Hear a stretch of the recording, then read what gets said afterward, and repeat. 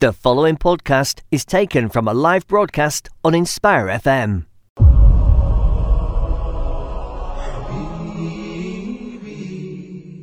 Assalamu alaikum and welcome to the Islam Show. Here we are going live as we normally do once a month with the Luton Revert Group.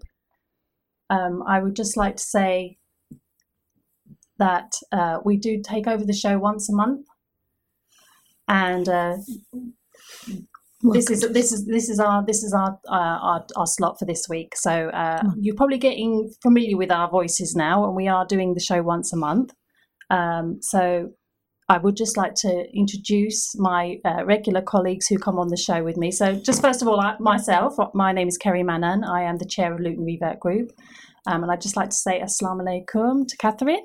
Assalamu alaikum. I'm Catherine Aganoglu and I'm the treasurer of Luton Revert Group. And Jeanette. Assalamu alaikum. Wa alaikum salam. And I'm Jeanette. And Rosa. Assalamu alaikum, everyone. Welcome to the show. Thank you for joining us today. I'm apparently the secretary to the group. Apparently. Yes, you are. Yes, you are. So between us all, we run the Revert Group because we are an organisation which is volunteer run, and we are all reverts ourselves. So we are a revert run support group for local reverts. Alhamdulillah. So this is the Welcome to Islam show. If you would like to join in and talk with us today, the numbers for the studio are 01582 481 822, or you can also text in on 07779 481 822. We are also going live on Facebook. So the topic for us this month is Islamic education, a new Muslim perspective. We actually came across this topic when the four of us, actually, and plus one other, were having a discussion recently as a committee about what our backgrounds were and how we kind of come to the point where we all are now. We've all got quite different ways that we've come to Islam, and I think over the weeks that we've been here, you've kind of all heard some of our backstory, so to speak. But we've also all had our kind of like challenges in terms of Islamic learning. Some of us have done the kind of very more piecemeal learning, myself I'm talking about here, and some of us have had the more benefit of more academic structured learning as well. So we're just going to have a bit of discussion between us now about what our individual experiences have been about actually trying to solidify, once we've actually taken our Shahada and accepted Islam as the truth, actually taking that forward and actually trying to gain the knowledge now to actually go forward and practice our religion. So who wants to kick off the conversation? Rosa. Oh, okay. For me, it's I always joke about it and say I got the inside scoop about Islam before I even became Muslim. Because my daughter took Shahada the year before me, I actually had the privilege, the very, very rare privilege of seeing a new Muslim learning on the go. And I got to learn alongside her. Plus, two more things. One is that as a mother, we all want to help our children. We want to see them thrive. So what I did do was every time that she came across something she wasn't quite sure about or she didn't know, I took it upon myself to go and find out so that I could help her. I didn't realize I was going to help myself along the way, further down the line, but that's how it turned out. And, we all start with the best of intentions, with great love in our heart. In addition to that, we had a very good friend of my daughter's who thankfully had very sound grounding, and she sort of took my daughter by the hand, and she took me by the hand as well, and she was a very good soundboard. She was very humble, and when she didn't know herself, she went and found out. So she increased in her knowledge too, but she was consistent with the one specific madhab, which was helpful from that point of view, instead of us being victim to Sheikh Google. And what actually led her to selecting that particular madhab? Because I think this is quite crucial actually for a lot of new Muslims in terms of the way that they learn and following a particular school of thought. I think it was a bit of a default in the sense that the friend was raised with the teachings of that particular mother within the family. But with a lot of younger generations that are second or third generation British, whereby they've actually come from an immigrant family, there has been a trend whereby they've gone down the route of improving their knowledge, because they want to make sure that there's a clear differentiation between culture, what is culture, and what is faith, what is fiqh, and what is proper teaching from the Islamic perspective. So we were taught from the beginning in that way, and it is the middle of the range madhab, and so it's not, not too much on one side, not too much on the other side, and it kind of seemed to you find out very early on whether something makes sense to you or not, and is consistent. But obviously there are things that you kind of like you hang your head, like when you kind of you don't want certain foods not to be 100% excluded. You really wish you could there were a workaround, but you kind of going, okay, fine, well, I've signed up for this, I'll just go with it. Okay, fine, okay. I don't like it. And in terms of a school of thought as well, it's not a case of once you've committed to it, you have to stick to it. It can be that later on in your journey, you kind of increase your knowledge about all the different schools of thought and how they were arrived, particularly in terms of the 4 main imams and following on from that. You can then decide to change your school of thought. Or to stick with it. Yeah, or to stick, of course. And I've heard in certain circumstances and conditions, you can say, on this particular occasion, in this particular way, I'm going to be doing X, Y, Z.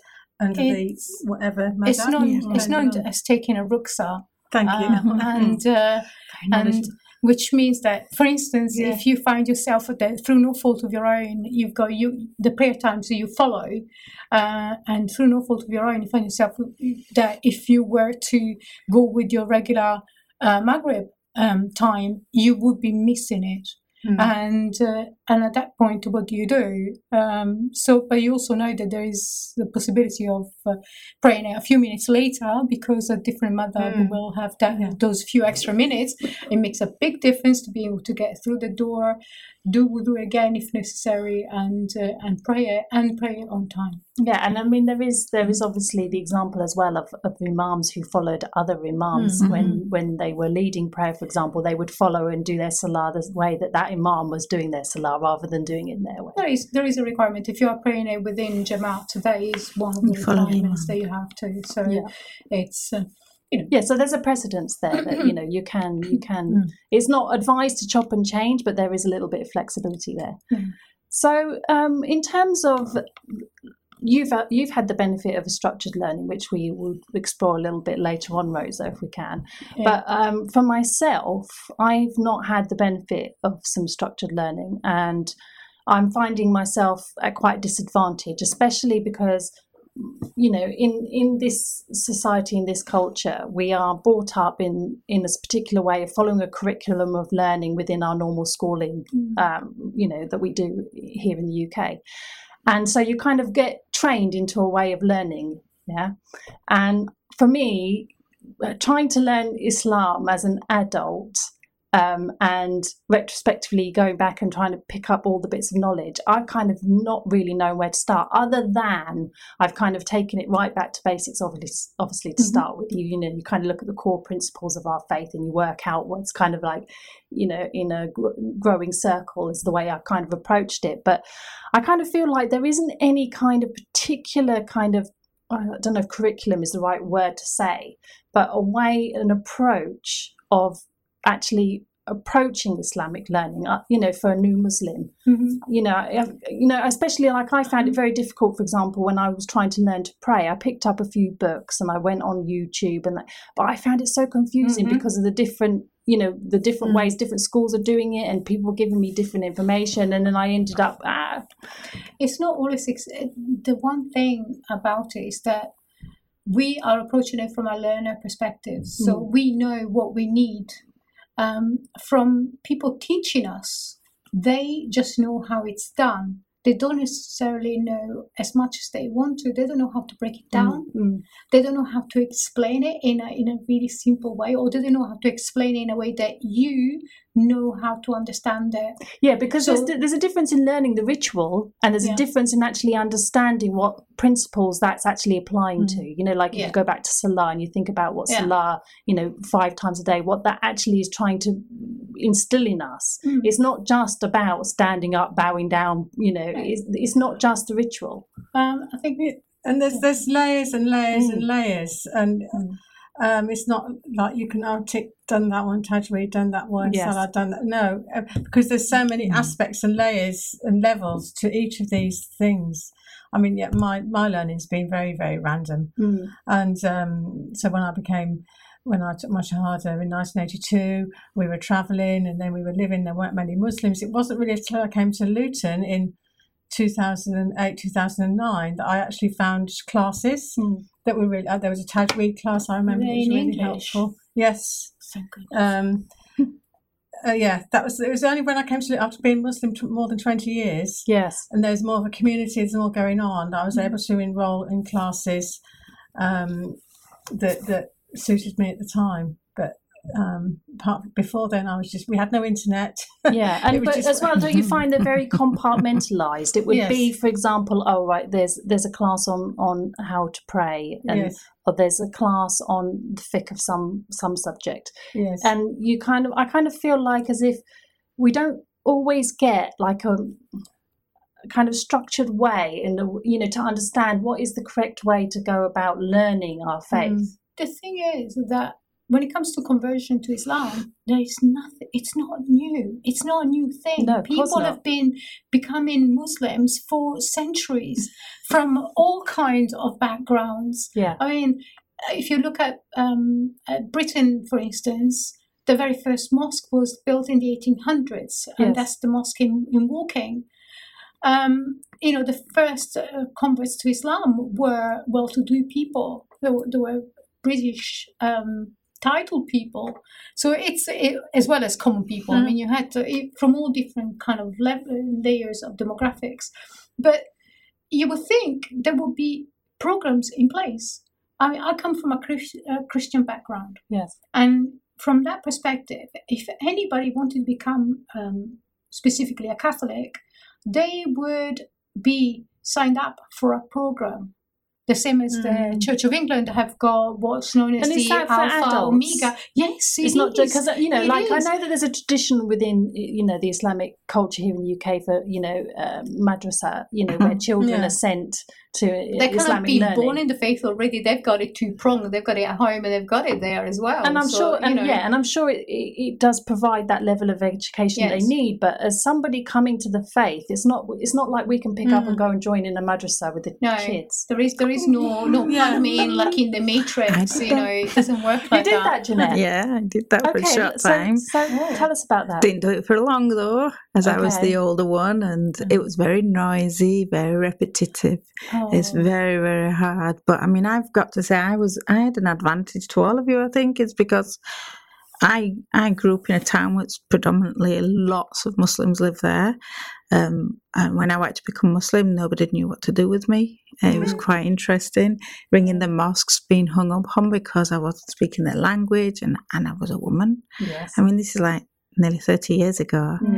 And then I actually wrote off, it's now called the IDCI, but back then it was called IPCI, the Islamic Propagation Centre for Information in Birmingham.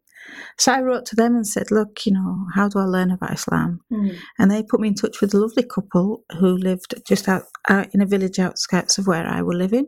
The lady is an Iraqi lady and her husband was an Englishman convert. And the thing about them is, even to this day, I call them my Muslim parents. And she taught me how to pray. She taught me what I need to say. She taught me so many things, even down to when you're fasting, what you need to eat and things like that. I was really fortunate at that. Unfortunately, I started having children, and having children meant I couldn't go there as much. But you know what? What I realised, years later is she was of a madhab that was totally different to anybody else in the town, pretty much, because she was Iraqi. So it wasn't like the South Asians. It was completely different, which when I've been going, because I also have been going to and more formal learning and beginning to realise actually, I don't do this the same as them and I do things differently. But it was good to be validated by the teachers to say it doesn't matter, they're all, they're all correct. And that's the thing. But it was when my children were younger, I sent them to mosque. I wanted to know what was happening. They went to the madrasa and that lot. And I wanted to learn further then because they were a bit older. I wanted to learn how to read. I wanted to learn all the kalima and things like this. But it didn't last very long because it was just too noisy for me. Because I don't know how my children did. My eldest daughter did really well, but she had a very good teacher. My second daughter did terribly, but she had a poor teacher, unfortunately. And that's the issue, really. You don't know how good a teacher is really until you've really had a go. Some of the madrasas are all right. They would work. But, I mean, back then, now it's much better. They do have little curriculums within the madrasas. But then they didn't. And it was just children reciting and rocking and repeating. And it's just loud. And I was like, how can they be learning anything here? But that's a lot of them, especially the young ones. They would be practicing or they'd be going every day.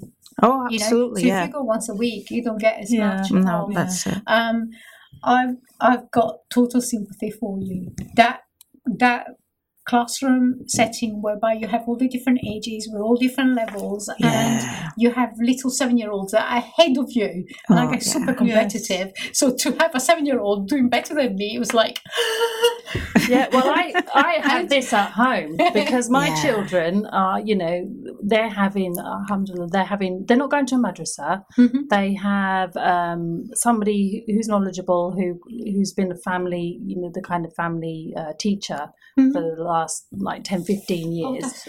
And so they go and they do their Arabic learning and he gives them the basics in Islam teaching and that kind of thing. So do you hover around? Do you find you hover around when the teacher is there teaching them and you kind of like eavesdropping and see what you can catch? Not really, but I do question them after they've come out, like, what did you do? But I mean, I'm in the situation now where they know more than me. Would you want to sit with them? Yeah, I'm just wondering that. Why have you not sat in with them? I mean, it's a timing issue for me predominantly. I'm kind of now I'm kind of finding my own path and doing my own classes during the week while the children are at school. But because obviously as well, their children, they're able to have that time every week where it's set aside. Whereas for me, obviously, and I don't want to make excuses, but life happens and I've got other things going on. I find it very difficult to set aside that set time. But it could be distracting for the children to have mum there in the class. I don't know. Yeah, possibly.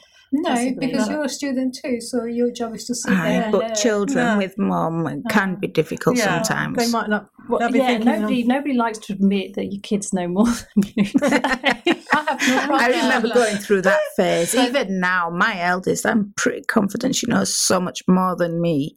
Her recitation is beautiful. She's doing a hifz now, and she knows so many surahs. And I'm like, teach me this one, teach me that one.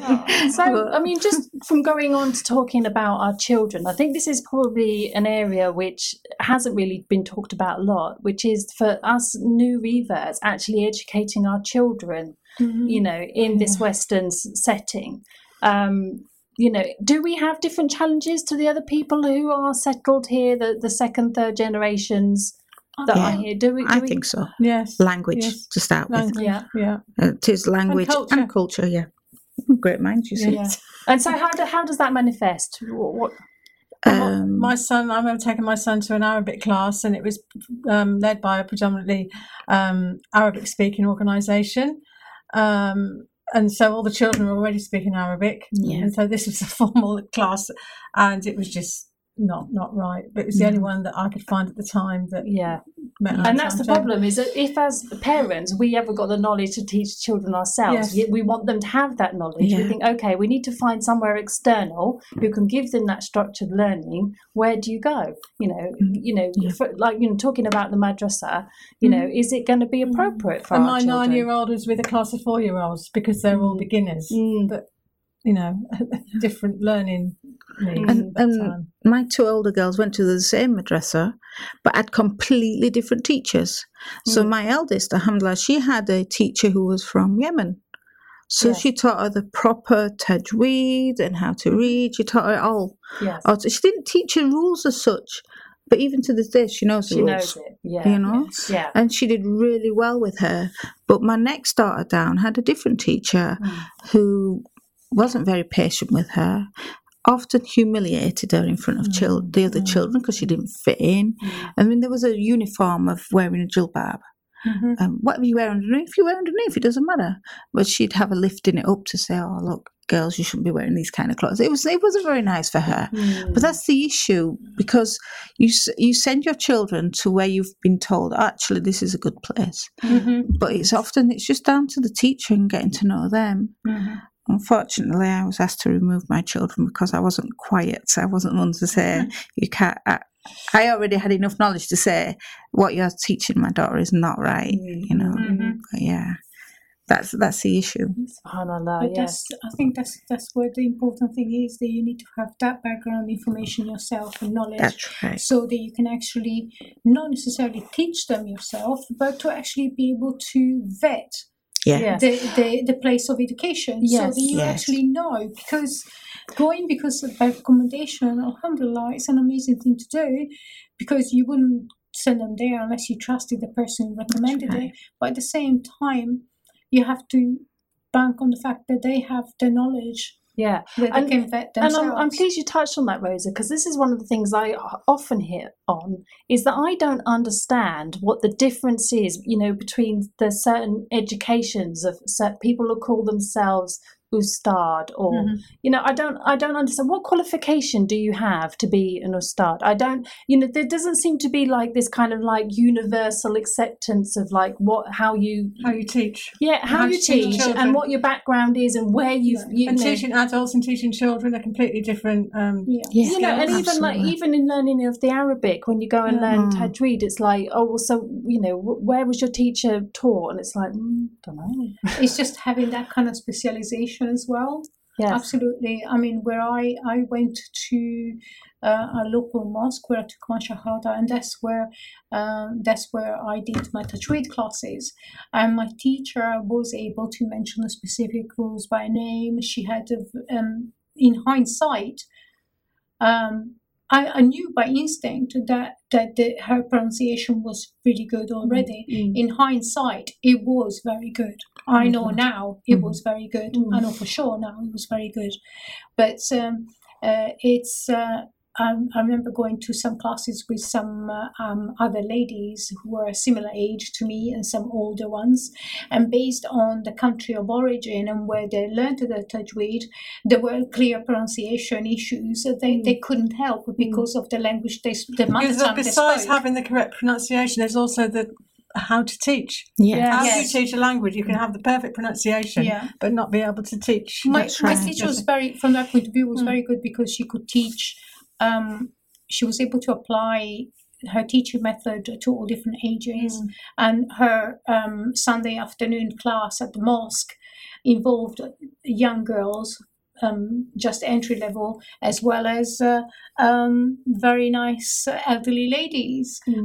So she had the patience. She didn't have formal. That's what I was just going to say. She didn't have a formal PGCE, for instance. So she didn't have teaching qualifications in that sense, but she had that natural teaching instinct that went with it. So I do think that's one of the key things, is about patience, because I don't know about you ladies, but where I speak, we miss a lot of letters, we miss a lot of pronunciation out. So coming to Arabic and told you got to use this part of your tongue, this bit out your throat, and you're like, what? So you need a teacher that's really patient and will go over it and not get fed up after about 20 times of still not getting it right. I have because I've this is not my first language. Mm-hmm. So once you actually develop instinctively in the brain a way whereby you pick up sounds, inflections, and you after you've spoken to somebody for a while, you'll end up starting to sound like somebody from Yorkshire, without meaning to. But it's one of those things that happens. But I wouldn't be able to tell you necessarily what the rules are. But for some reason, I'm actually doing it right without knowing I'm doing it right, which is very odd. Not always. But I surprise myself. Okay, so we're now coming up to a break. Really interesting discussion we've been having, ladies, on the challenges that new Muslims face in getting their Islamic education. Inshallah, after the break, we're going to continue our discussion and we're going to have a guest phone in. And so hopefully that will broaden our topic a little bit. That's going to be Sidi Nuruddin from the Fountain Institute, who's kindly going to join us by telephone and discuss a little bit more about the best way for a new Muslim to start their Islamic education. So please join us after the break if you would like to call in 01582 481 822. Assalamu alaikum. You're listening to an Inspire FM podcast, making available our popular programs from our daily broadcast on Inspire FM.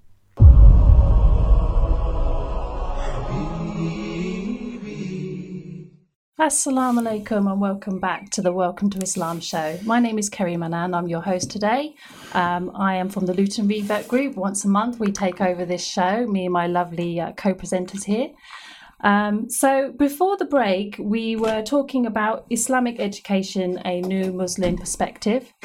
And we discussed about some of the challenges that new Muslims face in terms of getting their education in Islamic knowledge. So now that we've had our discussion between us ladies, we've actually got a guest coming onto the show. And I'm going to let Rosa introduce him because she's been a student of his. I have the greatest pleasure of introducing Ustad Nuruddin Rashid, who joins us today. He has over 10 years of experience in teaching the Islamic sciences. He's a founding member of the Shifa Trust in Banbury, as well as having studied extensively with leading scholars of Syria, amongst them Sheikh Samir Al-Nas, Sheikh Mazin Bakir, Sheikh Rashad Shams, and Sheikh Mujir Al-Khatib.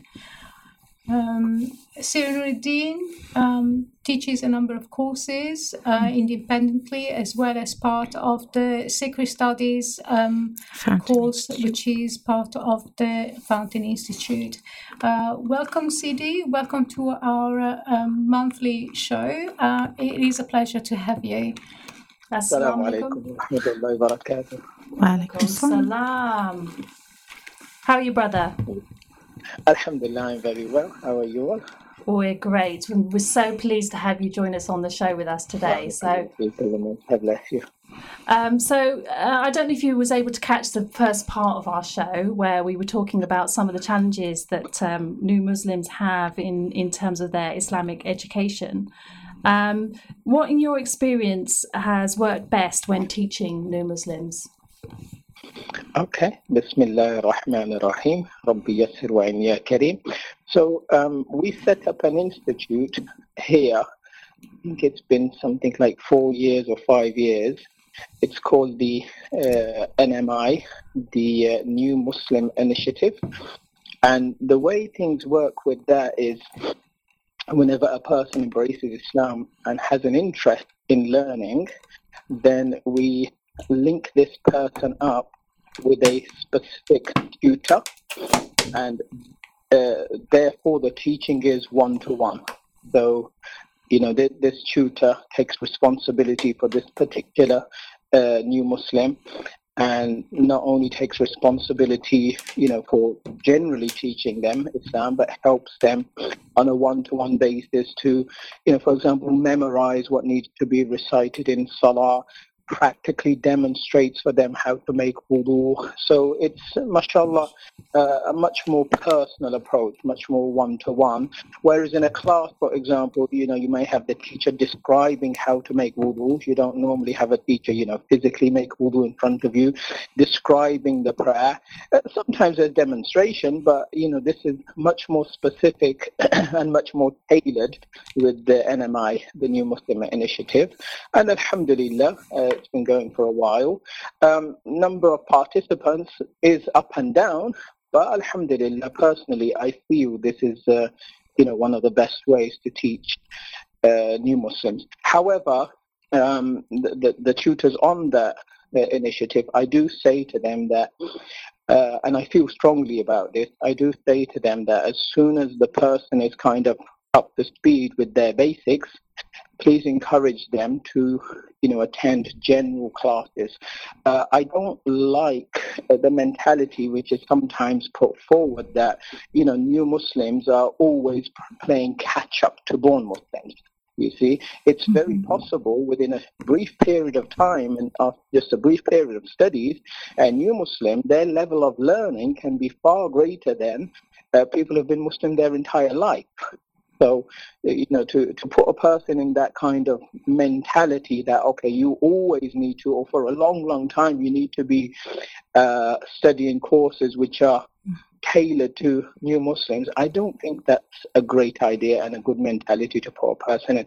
We do have, as far as I understand, a number of people from the Revert group who attend Sacred Study.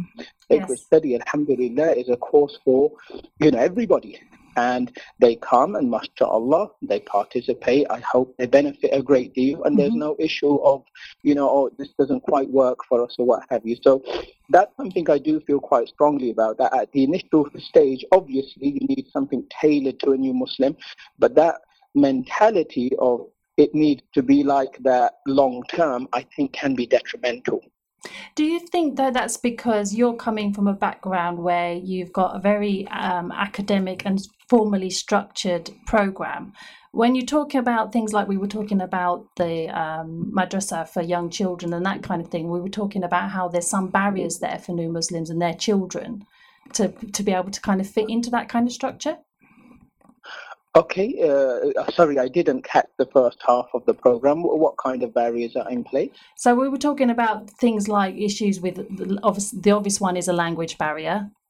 But there's also kind of some certain cultural barriers too, in terms of, if there's some strict ideology there about a way a person dresses. Jeanette mentioned about an issue that she had with her daughter where there was an unfortunate incident where she was wearing a jilbab, but she then had to reveal she was wearing underneath her jilbab, and she was wearing jeans, and then the teacher didn't like that and she was ridiculed somewhat.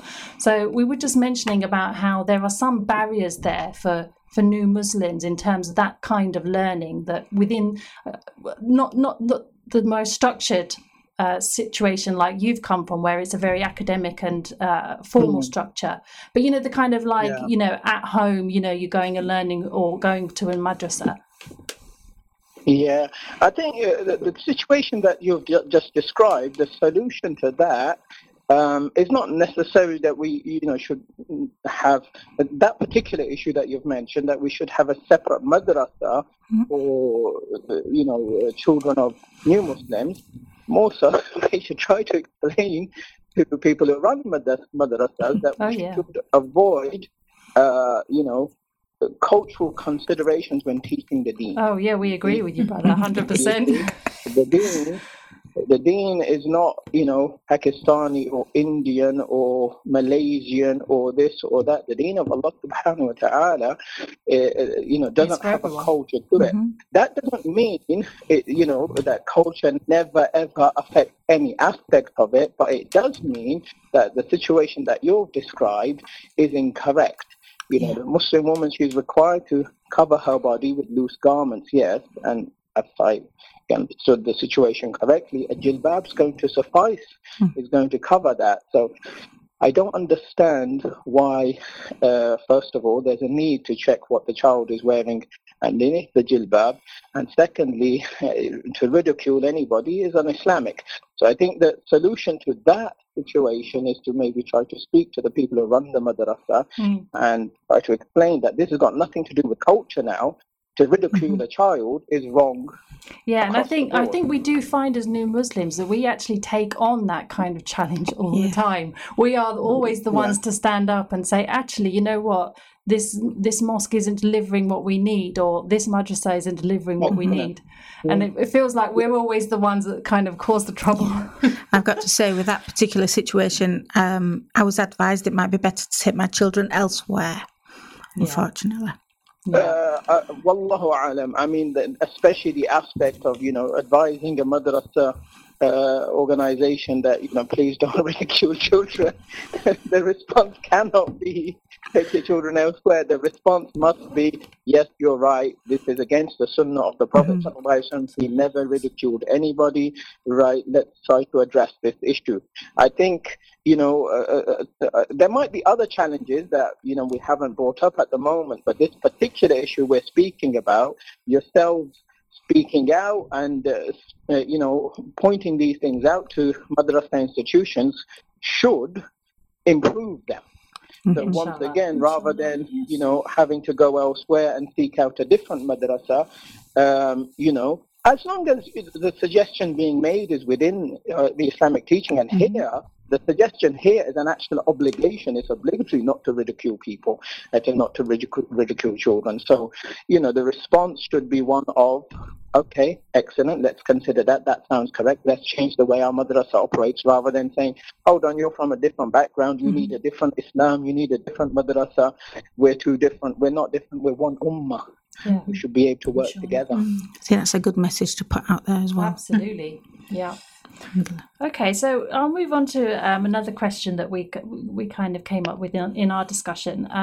So from your experience, what does it say in the Quran and in Hadith about the best way to approach Islamic learning? Because we were talking about how there isn't kind of a specific structure or curriculum for Islamic learning.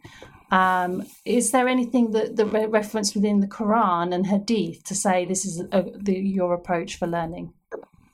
Yeah, inshallah, I will speak about that. What I just want to do as a precursor to that is one thing Quran and Hadith does in abundance is really emphasizes the importance and the blessing and the virtue in knowledge. This is incredibly important. This is not just for reverts, this is for every single Muslim to understand. And sadly, this is a message that most people really don't understand. A lot of people in our community, they have this idea that learning is, really for scholars.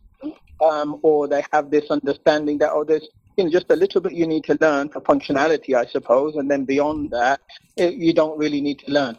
Something we need to really understand as a community is that learning the deen of Allah subhanahu wa ta'ala has an immense amount of benefit, and it makes a person spiritually stronger, and it's a means of constantly drawing close to Allah subhanahu wa ta'ala. This is why the ulama, almost by agreement, they said the best nafal action, nafal meaning non-obligatory action or activity, the best nafal activity you can busy yourself with is learning the deen of Allah subhanahu wa ta'ala. What does that mean? Once you've fulfilled your obligations, the best thing you can do is to learn. Just like, we pray supererogatory or nafal prayer, or recite Quran daily, which is a nafal, or make dhikr or dua or these kind of things, we should have a routine of regularly busying ourselves with learning the deen of Allah subhanahu wa ta'ala. And I just quote one verse of Quran regarding this issue, then I'll come to answer your question directly. In Surah Al-Mujadilah, Allah subhanahu wa ta'ala says, verse number 11, يَرْفَعِ اللَّهُ الَّذِينَ آمَنُوا مِنْكُمْ وَالَّذِينَ أُوتُوا الْعِلْمَ دَرَجَاتٍ, which translates as, Allah subhanahu wa ta'ala raises those amongst you who have faith, iman, and those who have knowledge in degrees.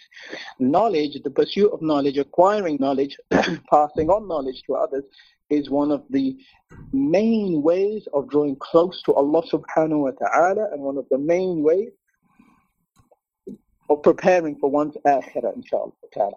As for a little bit more, the question specifically, the issue of how do you, what does Quran or Hadith say about, learning and how to go about it. We don't have, a lot of specifics in Quran and Hadith, that it kind of gives us a detailed syllabus. But we have a very important hadith of the Prophet ﷺ, which shows us what our approach would be. This hadith is narrated in Ibn Majah and in others, and it's considered a sound hadith according to Imam Suyuti and Imam Al-Mizzi, where the Prophet ﷺ said, "Talabul ilmi fariidatun ala kulli Muslim." Seeking knowledge is an obligation on every single Muslim. This is the hadith of the Prophet ﷺ. The scholars, they took this hadith and they said, okay, the hadith says that knowledge is an obligation, learning is an obligation. So we obviously don't understand that to mean that every single subject to learn it with every single detail is the obligation. What is the obligation? So the scholars, they reflected upon this and they derived certain Islamic subjects or sciences that are an obligation to learn. And they said that this is your starting point. When you're starting to learn Islam, you start with these subjects, and therefore I'll list them out, inshallah ta'ala. You start with those, you focus on those, you make sure you've learned enough of those to fulfill the obligation, and then you go beyond that. So, as I said, it's not detailed out in terms of a precise syllabus in Quran and Hadith. So this is why you will find different institutions that have slightly varied syllabus for their madrasa. But the general principle is established in the Hadith of the Prophet ﷺ, that there are obligatory sciences. You start with those and then you move on. What are those obligatory sciences? There are four. Number one, Aqidah, which is the Muslim belief system or creed, Islamic creed. And number two, fiqh, which is Islamic law or jurisprudence, and that's, there's quite a lot within that needs to be studied. Number three, tazkiyah or Islamic spirituality. This speaks about things like purifying the heart and removing diseases of the heart and such things. And number four, tajweed, or learning to recite the Quran correctly without mistakes. These are considered the obligatory sciences. One should start with these, fulfill this obligation before moving on elsewhere. I'm sorry if that doesn't answer your question as you may have intended, but this is what we have in Hadith of the Prophet. No, that's great. I mean, one of the things, just picking up on what you said there, Tazkir, the Islamic spirituality, this is kind of one of the areas that I feel that there isn't that much teaching out there. I might be that I just haven't had the correct exposure. But for me, this is kind of one of the things that for my learning and from what I've seen from new Muslim education, there's a lot of emphasis on the rituals of our faith and the fiqh of our faith, but not so much on the actual spirituality side. Is there something you could tell us a little bit more about that?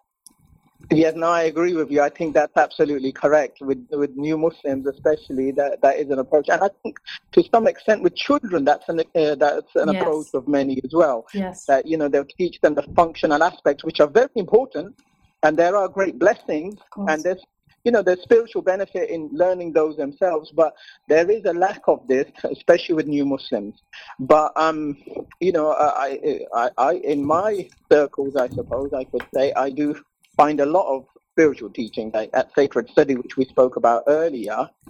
We have a lot of discussion, or we have at least one subject. We tend to have 5 subjects. At least one of those 5 subjects are constantly related to Islamic spirituality. Personally, in my own classes that I teach, I'm always teaching something on Islamic spirituality. So I'm not sure, obviously, of the exposure that you've had and where you've been learning and such things. But it's a shame if there is a lack of provision for Islamic spirituality. It is very, very important. So I think you asked me to speak about it a little bit.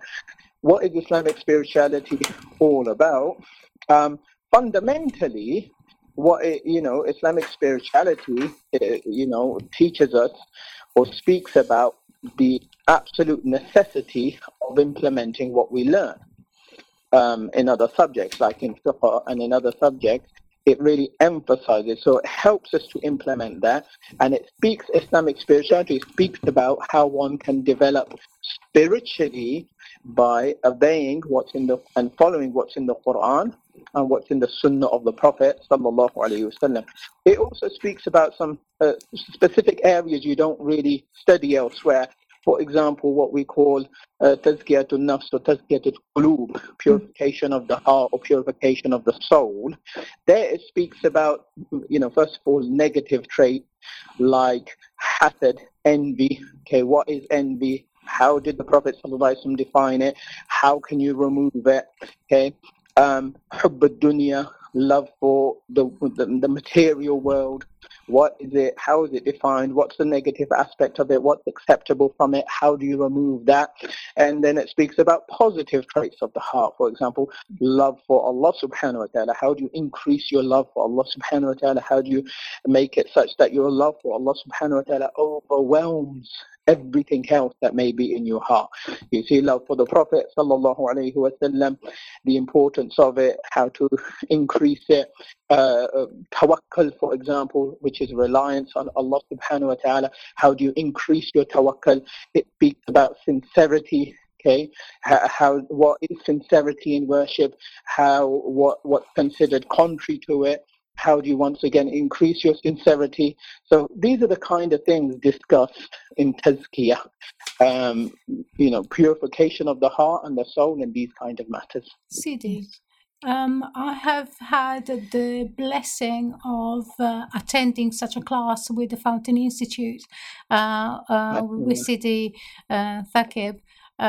Teaching it very well. I found, because I had a history of philosophy background, I was able to understand a lot of the language that goes with it quite straight away, and I was able to engage in the discussions. Would you say that as an absolute beginner who doesn't have that kind of language, that kind of deeper thought already built in them, would you find that would be easily accessible for them? Because I'm just wondering whether it would be a little bit daunting for someone. You're absolutely right. Allah most high bless you. No, this is true. It's certainly true of Islamic spirituality, but it's true of all subjects really, that when you don't have a background in it, that you try to study it at a basic level first. And also you'll find difference between, one teacher and another. You see, some people, it's not just with spirituality, it's with any subject. You see, you might find a particular style difficult or overwhelming, and another teacher's style a little bit easier. So, that's something one should, maybe look at and maybe go to various sessions and see what works for them, inshallah ta'ala. But I absolutely agree.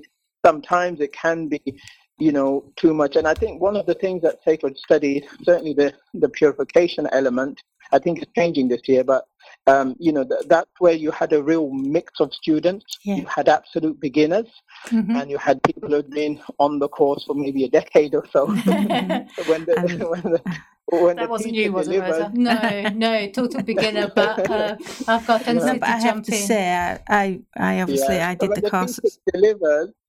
The teacher delivers, he's going to pick some things for the beginners and some things for the more advanced student. You see what I mean? So this is why, it might be, worth looking around a little bit. Not just, as I said, not just with Islamic spirituality, with any subject you're going to try to get an understanding of, but what level is it going to be pitched?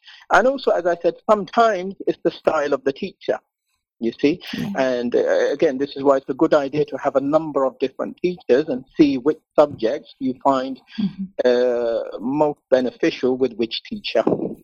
Yeah, I mean, I have to say, Sidi, I've also done the first year of the Fountain Institute course, and unlike Rosa, I don't have any psychology background or anything, but I did find that all the teachers were more than happy to explain anything that we didn't understand as well. So following from that, what courses would you recommend for new Muslims to expand on their basic knowledge?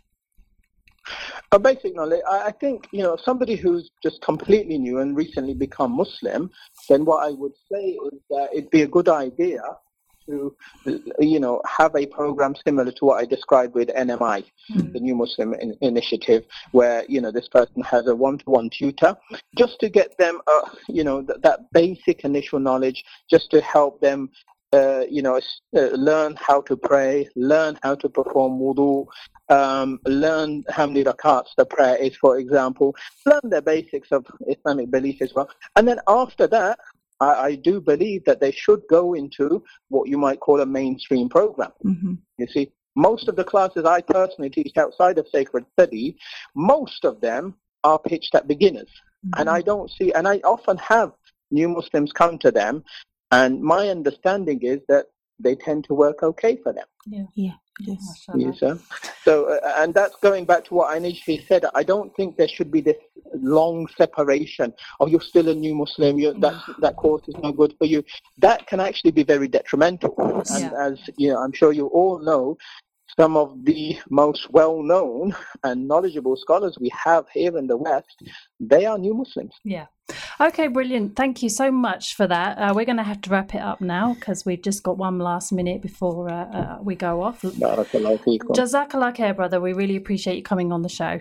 God bless you. Assalamu alaikum. Wa alaikum assalam wa rahmatullahi wa barakatuh. So just to wrap up the show in the last 30 seconds, I just wanted to let you know that the Luton Revert Group next meeting is actually on the Saturday the 7th at 2:30 here at the Dalla Road Community Centre. We're actually going to have a Macmillan Coffee fundraiser. So bring a cake or indulge in some cake with us, lovely ladies. And there are some men as well in the group. We are a mixed group of all sorts, and we are very friendly. It doesn't matter where you are in your stage of Islam. Come along and meet us. And any questions? We're there. Yeah, absolutely. So Jazakallah khair, everyone, for joining us on the show, and we shall see you next month, inshallah. Assalamu alaikum. Thank you for listening to our podcast. We stream our daily broadcast on inspirefm.org. You'll find all our daily updates on our social media at Inspire FM Luton.